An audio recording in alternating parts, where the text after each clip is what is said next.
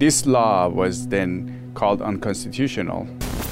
Members, I can't support a bill, in my opinion, that underestimates the power and strength of women. This is an important bill to try to bring greater equity. People should be put on boards that are best represent the business, and that could be anybody's skin color. Diversity should be in corporations' DNA and not just checking a box, and I think this is a strong measure. You're taking a whole host of people off the table simply for the characteristics that they were born into. I mean, I think that's a very perverted concept of justice, and it's certainly one that's not supported by our Constitution. The state will become the first to require that every publicly traded company has at least one woman on its board of directors. There is a bill in California right now to force public companies to put at least one woman on their board. It's hard for me to see a downside to this in general. But the fact of the matter is we need more women on boards. We would all be better off if no state, no government felt compelled to have to pass this kind of law. California passed 2 laws to force a diversity quota for board members in public companies. According to these laws, a board of 6 members was forced to have at least 3 women and 2 members from minority groups or LGBTQ. Otherwise, facing a hefty penalty of $100,000 per year and public shame. Even though the government said, hey, you guys can all just add another seat and then fill it that way, what we saw actually was a lot of corporations not adding corporate seats, but instead kicking people off of the board or people stepping down and retiring in order to make way for a new person. My guest today is Anastasia Boden, senior attorney at Pacific Legal Foundation, one of the groups that sued California government over this law. Today she'll explain why these laws are unconstitutional and how it could adversely affect the workforce in California. I'm Siamai Korami. Welcome to California Insider. Hey, thanks for having me. We want to talk to you about a law that was passed in California in 2018, which required corporations to have more diversity on their boards, having women and minorities. And since then, the percentage went from 15% women and minorities to 30% in 2022. This law was then called unconstitutional by courts in the state, and your firm was part of fighting this. Why? Well, a state court judge ruled these laws, the minimum female requirement and underrepresented community requirement, unconstitutional because they violate the Equal Protection Clause of the state constitution. The state constitution and the federal constitution both promise individuals that they won't be treated differently on the basis of their race or sex. And yet that's exactly what this law does. It requires boards to hire based on race or sex. So it flips equality on its head. And a judge said that that can't stand. There's no good reason that can justify that type of unequal treatment. How did the judge come to that conclusion? Well, both sides presented evidence. The government had argued that these quotas were aimed at remedying discrimination. And the government largely relied on disparities in representation. But what it failed to do was prove that any of those disparities were a result of actual discrimination. So to take a step back, the government can only pass laws on the basis of race or sex under very, very narrow circumstances because it's such an inherently pernicious thing to do. And the court has said that the government has to have a really good reason. And one of the reasons, very few reasons are accepted by courts, but one of the reasons that the government can use race or sex is if it's remedying discrimination. And so the government in this case came in and said, look at all this discrimination. And the court said, I don't see it. I don't think that these disparities in representation can all be chalked up to discrimination. And not only that, quotas are a very poor remedy for discrimination. They don't make sure that individuals who were discriminated against get some sort of compensation. They just treat everybody as interchangeable members of the same group and just say, hey, some people were discriminated against, and so we're going to benefit these other individuals. It's treating us all on the basis of group membership. And so ultimately, they're also arbitrary. Why was it 3 women needed to be on the board? Why not 4? Why not 5? Why not 1? It's just an arbitrary quota that is a very poor remedy for discrimination. And so for that reason, the laws had to fail. Now, the proponents of this law, they were saying, oh, we have to have a force mechanism because, and they're saying, oh, it did work. Mm-hmm. What are your thoughts on that?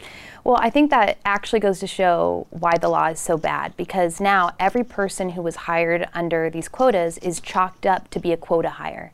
They're looked at as a product of government help rather than earning that promotion on their own merit.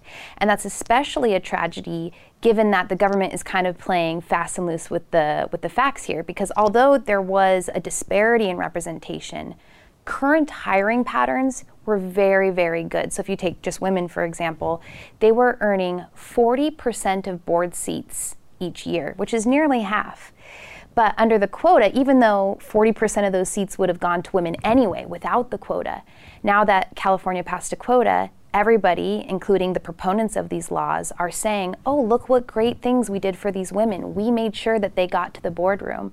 And I think that's really patronizing to the beneficiaries of these quotas. It undermines their achievements that they may have gotten even without government help.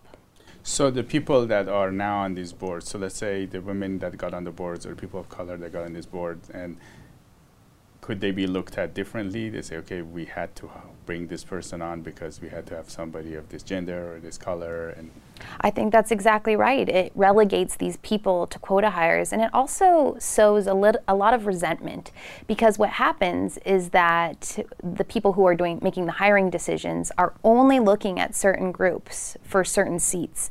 So there might be an open seat and they say, hey, we have to fill the quota. We can only look at people of these certain races or this certain gender or this certain sexual orientation, and it leaves other people out. And that's the flip side of quotas, right? Is you're benefiting some people, but you're burdening others solely on the basis of their race or sex.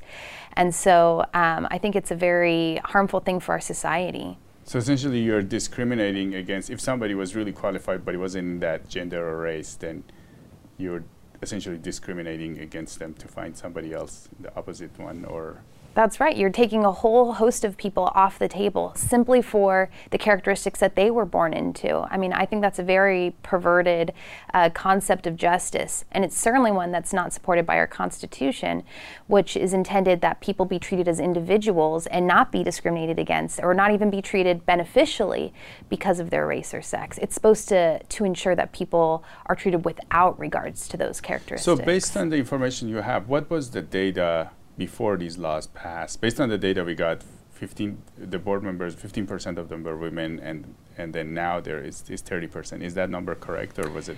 That's about correct. And so there have been gains made by women and underrepresented communities because of this law. But again, it's not to say that that's because of the law, because even though there were disparities, those are lasting disparities probably from years ago. But in any event, all of these groups had made very large strides in recent years. So they were already nearing parity each year annually. They just hadn't caught up in terms of representation. And so you can say the law worked, but I think that's playing a little fast and loose with the facts, because in actuality, these groups were doing quite well. And anyway, you know, disparities are not always the cause of discrimination.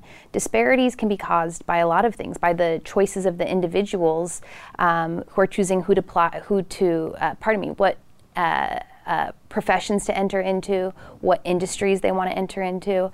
And so just because there's disparities in one industry, well, actually women are very overrepresented in other industries. Publishing is a great example where there's more women than men. And so these are just disparities that are not necessarily due to discrimination. They're due to individual choices. And to just call, you know, to say, well, we had low representation of women, to say that's all about discrimination, I think that's not true. It's just, it's a mentality of seeing a disparity and assuming discrimination rather than looking at what's the real root cause of that disparity. Diversity is something that we really cherish in this country, and it actually does a lot for us. When you have a board, when you have a company with a board that has people with different perspectives and different views, and the people that are proponent of this law, don't they want to bring this diversity into the boardrooms What are your thoughts on that? Yeah, the problem is that the proponents have such a narrow view of diversity. They see as diversity as good because they think that people of certain groups all behave a certain way or believe a certain thing or bring any one thing to the table. They haven't proposed something that would lead to true diversity, ideological diversity, diversity of wealth or place in the country. The only diversity that they see is racial or gender-based diversity, and they're doing it on the basis, again, that women are all, they bring a certain type of leadership to the table, or they think that people of certain races all bring a certain unique perspective. No, we are all individuals. True diversity means respecting the individuality of each person and not pigeonholing them based solely on their race or sex. Do you think there could be some side effects from this kind of laws if there's a forcing this kind of diversity? Yeah, well, like I said, I do think it disparages the achievements of people who are hired under these quotas. One thing we also saw is that other states are very emboldened by these quotas and have started proposing their own quotas. You know, they say California is a leader in the nation, and people look to California to see what's happening here and then start proposing their own laws that follow. So we've seen that in other states. And even California itself, it seems that this was all sort of a test, right? It started with the woman quota. The next year they passed an underrepresented community quota. And this is all for publicly traded companies only. But then just recently, the California legislature has introduced a bill that would impose a quota on government boards. So you can see how this is just step by step. They're sort of testing it out to see if it will stick legally, and then they're trying to extend their quotas. And the proponents of this law, they believe that this is a good thing for women. Mm-hmm. And you were fighting it, and you don't believe that, right? That's.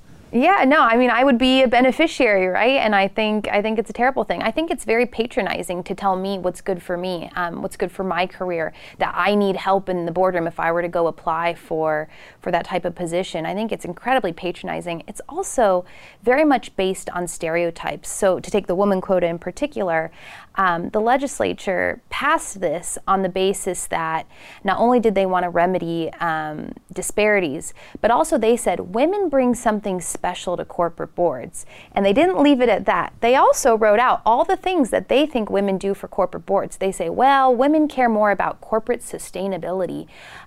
Women tend to have a transformative leadership style.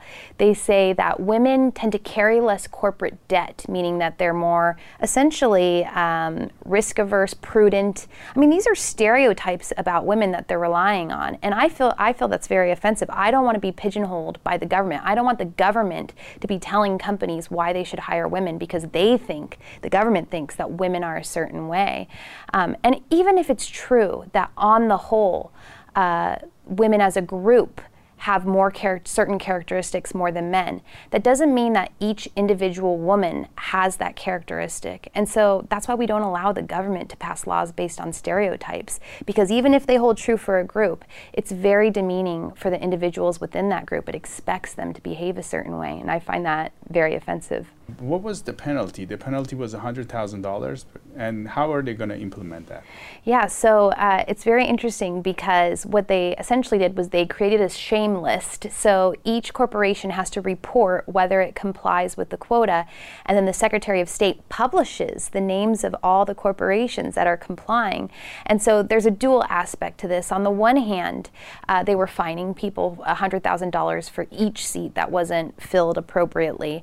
Per year, was it? Yes, each year. But not only that, I think they were very much relying on this shame list, trying to shame corporations for not complying and therefore get public pressure to change these corporations' behavior. And was it any size company, or was it certain size companies? Yeah, so this is a really interesting part too, is that the quota depended on the size of the company. So for a corporation with 4 board members or less, you had to have at least 2 women. For a corporation of 5 board members, you had to have, that was 1 woman. For 5 board members, it's 2 women, plus now an underrepresented community member. And then as it gets better, as the corporation's board gets bigger, the quota increases. Now, the interesting part about that is that it turns out that representation is actually highest on the biggest boards. So if we're truly concerned about remedying discrimination here, we're doing it exactly backwards. It should be the biggest corporations who have the lowest quota because they've been the best in terms of hiring women in underrepresented communities, and it should be the smaller corporations that have the biggest quotas because they're the biggest offenders according to the government. And just goes to show how arbitrary this entire thing is. It has no tie to discrimination. It's just the government deciding how many people of each group they want on a corporate board. And now, where is this going? I guess you guys won the lawsuit, and then are they going to challenge you? But that's what the state mentioned, right? So we have a lawsuit in federal court brought under the federal constitution because we want to set the precedent nationwide that the government can't engage in this sort of thing. It can't be dividing us on the basis of our race or sex, and it can't be mandating private parties to discriminate under the guise of helping these individuals. But there was also a state court lawsuit brought under the state constitution, and that's the case that just got a favorable decision and struck the law down. Now, that case is going to be appealed, and while it is appealed all the way up to the California Supreme Court, we're going to still continue to pursue our case in federal court. And ultimately, we'll just have to see what happens until this gets to the very last appellate court. For us, it would be the Supreme Court. For this other case, it would be the California Supreme Court. We'll have to see what happens. Another argument that the proponents of these bills are saying is that a lot of these decisions for boards are done in golf courses, among the communities that know each other, and certain categories of people, like people of color or women, are left out of these groups. And therefore, government has to force for minorities and women to have a seat at the table. Yeah, you can see how stereotypical even that assumption is. They say, well, corporate boards are comprised of a bunch of old white men who make all of their decisions at sports games. And then they say sports games are a gendered activity that women certainly don't want to go to. And also minorities are excluded from. Now, that's an assumption that, again, isn't necessarily backed by the evidence. But let's say that it were. It would not justify a quota. A quota is one of the most pernicious things the government can do. It's requiring people to hire others on the basis of race or sex. What it justifies, because it's not even discrimination, it's just saying, like people on corporate boards like to hang out with their friends, and they kind of just choose among their circle of friends, and they don't advertise these positions, they don't really truly vet others, they don't consider outside people. Well, what the government can do then is to require, let's say, corporations to hire a minimum number of people, or to publicly advertise the post, or all of these race or sex neutral alternatives, rather than jumping to the most egregious remedial measure, which is a quota. If you think that there's some sort of lack of transparency in the hiring process, then mandate transparency in the hiring process. But don't just force people now to treat people differently on the basis of race or sex. Now, you mentioned that some people, you had cases where some people were discriminated because of this quota. Can you tell us some of these examples? Yeah, well, certainly we saw a lot of people step down from corporate boards, and then you saw women or people from underrepresented communities come in. That's what you have to probably do, right? If you have 5 people or 6 people on the board and there's 5 male and 1 female, probably if you want to get to 3, is that how? Well, that's right, because the government, their whole argument was this isn't very much of a burden for corporations, just add another seat. Add 1 more seat, and then you don't have to discriminate against anybody. What type of burden is that? Well, actually, the size of corporate boards is a very important decision to the corporation. It is not just a small thing to add 1 more seat. First of all, these boards, they entail compensation, so it's a lot of compensation. But also, it grinds up the system. It adds another person to account for. It changes the whole dynamic. I mean, this is something that's really unique to each corporation and should be decided by the corporation itself, not the government. And so even though the government said, hey, you guys can all just add another seat and then fill it that way, what we saw actually was a lot of corporations not adding corporate seats, but instead kicking people off of the board, or people stepping down and retiring in order to make way for a new person. So essentially those people had to leave. Yeah, and that's always going to be the result of quotas is, there will be beneficiaries, but there will be people harmed too. There will be people who will never have a shot at an open seat. And there will be people who have to go to make way for the people who are now being hired under the quota. Do you think this kind of push for diversity on the boards is going to go inside the companies? The people that are pushing for this, to have forced diversity in a way, do you think they would do that inside companies at some point where you have to hire X amount of female, X amount of this race? There is no logical stopping point for why it should only be at the corporate board level. If you really care about equality only in terms of group outcome, and you think that balance is important for its own sake, which the government has said, why shouldn't that carry down to other positions? Why shouldn't it carry out to other parts of society? And I think we're seeing that. We're seeing that with these expanded quotas in California now, the proposition having to do with government boards. We're also seeing it in schools. We have several lawsuits at my law firm where there are schools that are public schools, that are throwing out their admissions criteria to make... Is it the UC systems, some of them? Is the UC systems part of them, or...? We're seeing our lawsuits have to do with K through 12 education. So this is going all the way down to 5-year-olds, where these government bodies are now looking at the composition of their school. And these are some of the best schools in the nation. They tend to be charter schools, magnet schools. They look at their racial composition and they say, there's too many of this one racial group. There's too few of this other group. Oh, definitely too many of these types of people. And they're actually changing their admissions criteria because they think they have too many kids of one race. I think that's a really heinous thing to do in our society under the guise of equity or justice. It's denying the individual children their dignity, their opportunity, solely because we think, equality based on group outcome is important. Do you think this is going to make us racist because we're going to look at everybody with their race and then decide based on, say, okay, you're in this category, you're in this category, and are we going that direction? Yeah, well, it certainly brings race to mind, right? I mean, these people are... Or gender also. Or gender, right. They're seeing everything through a lens of race or gender and disparity, and they see any disparity as needing to be remedied. It's seeking equality in all spaces for the sake of it, rather than individual treatment, rather than equality of treatment. And so I think absolutely that it puts those things front of mind and it makes them important. It elevates the very characteristics that should be least interesting. The least important thing to us should be our race, the things that we're born into, and yet it makes that the most important thing in every conversation, in every workplace. It's just reinforcing that, and I think that's something that we should be striving to do less of, not more. At this stage, from what we can see in California, we have natural diversity. People from all over the world come here, and we have good engineers, we have doctors, we have different professional people that are coming here, and they've contributed a lot to this state. Do you think this forcing the diversity here, do you think it's going to clash with the natural diversity we have, or is it going to make it better?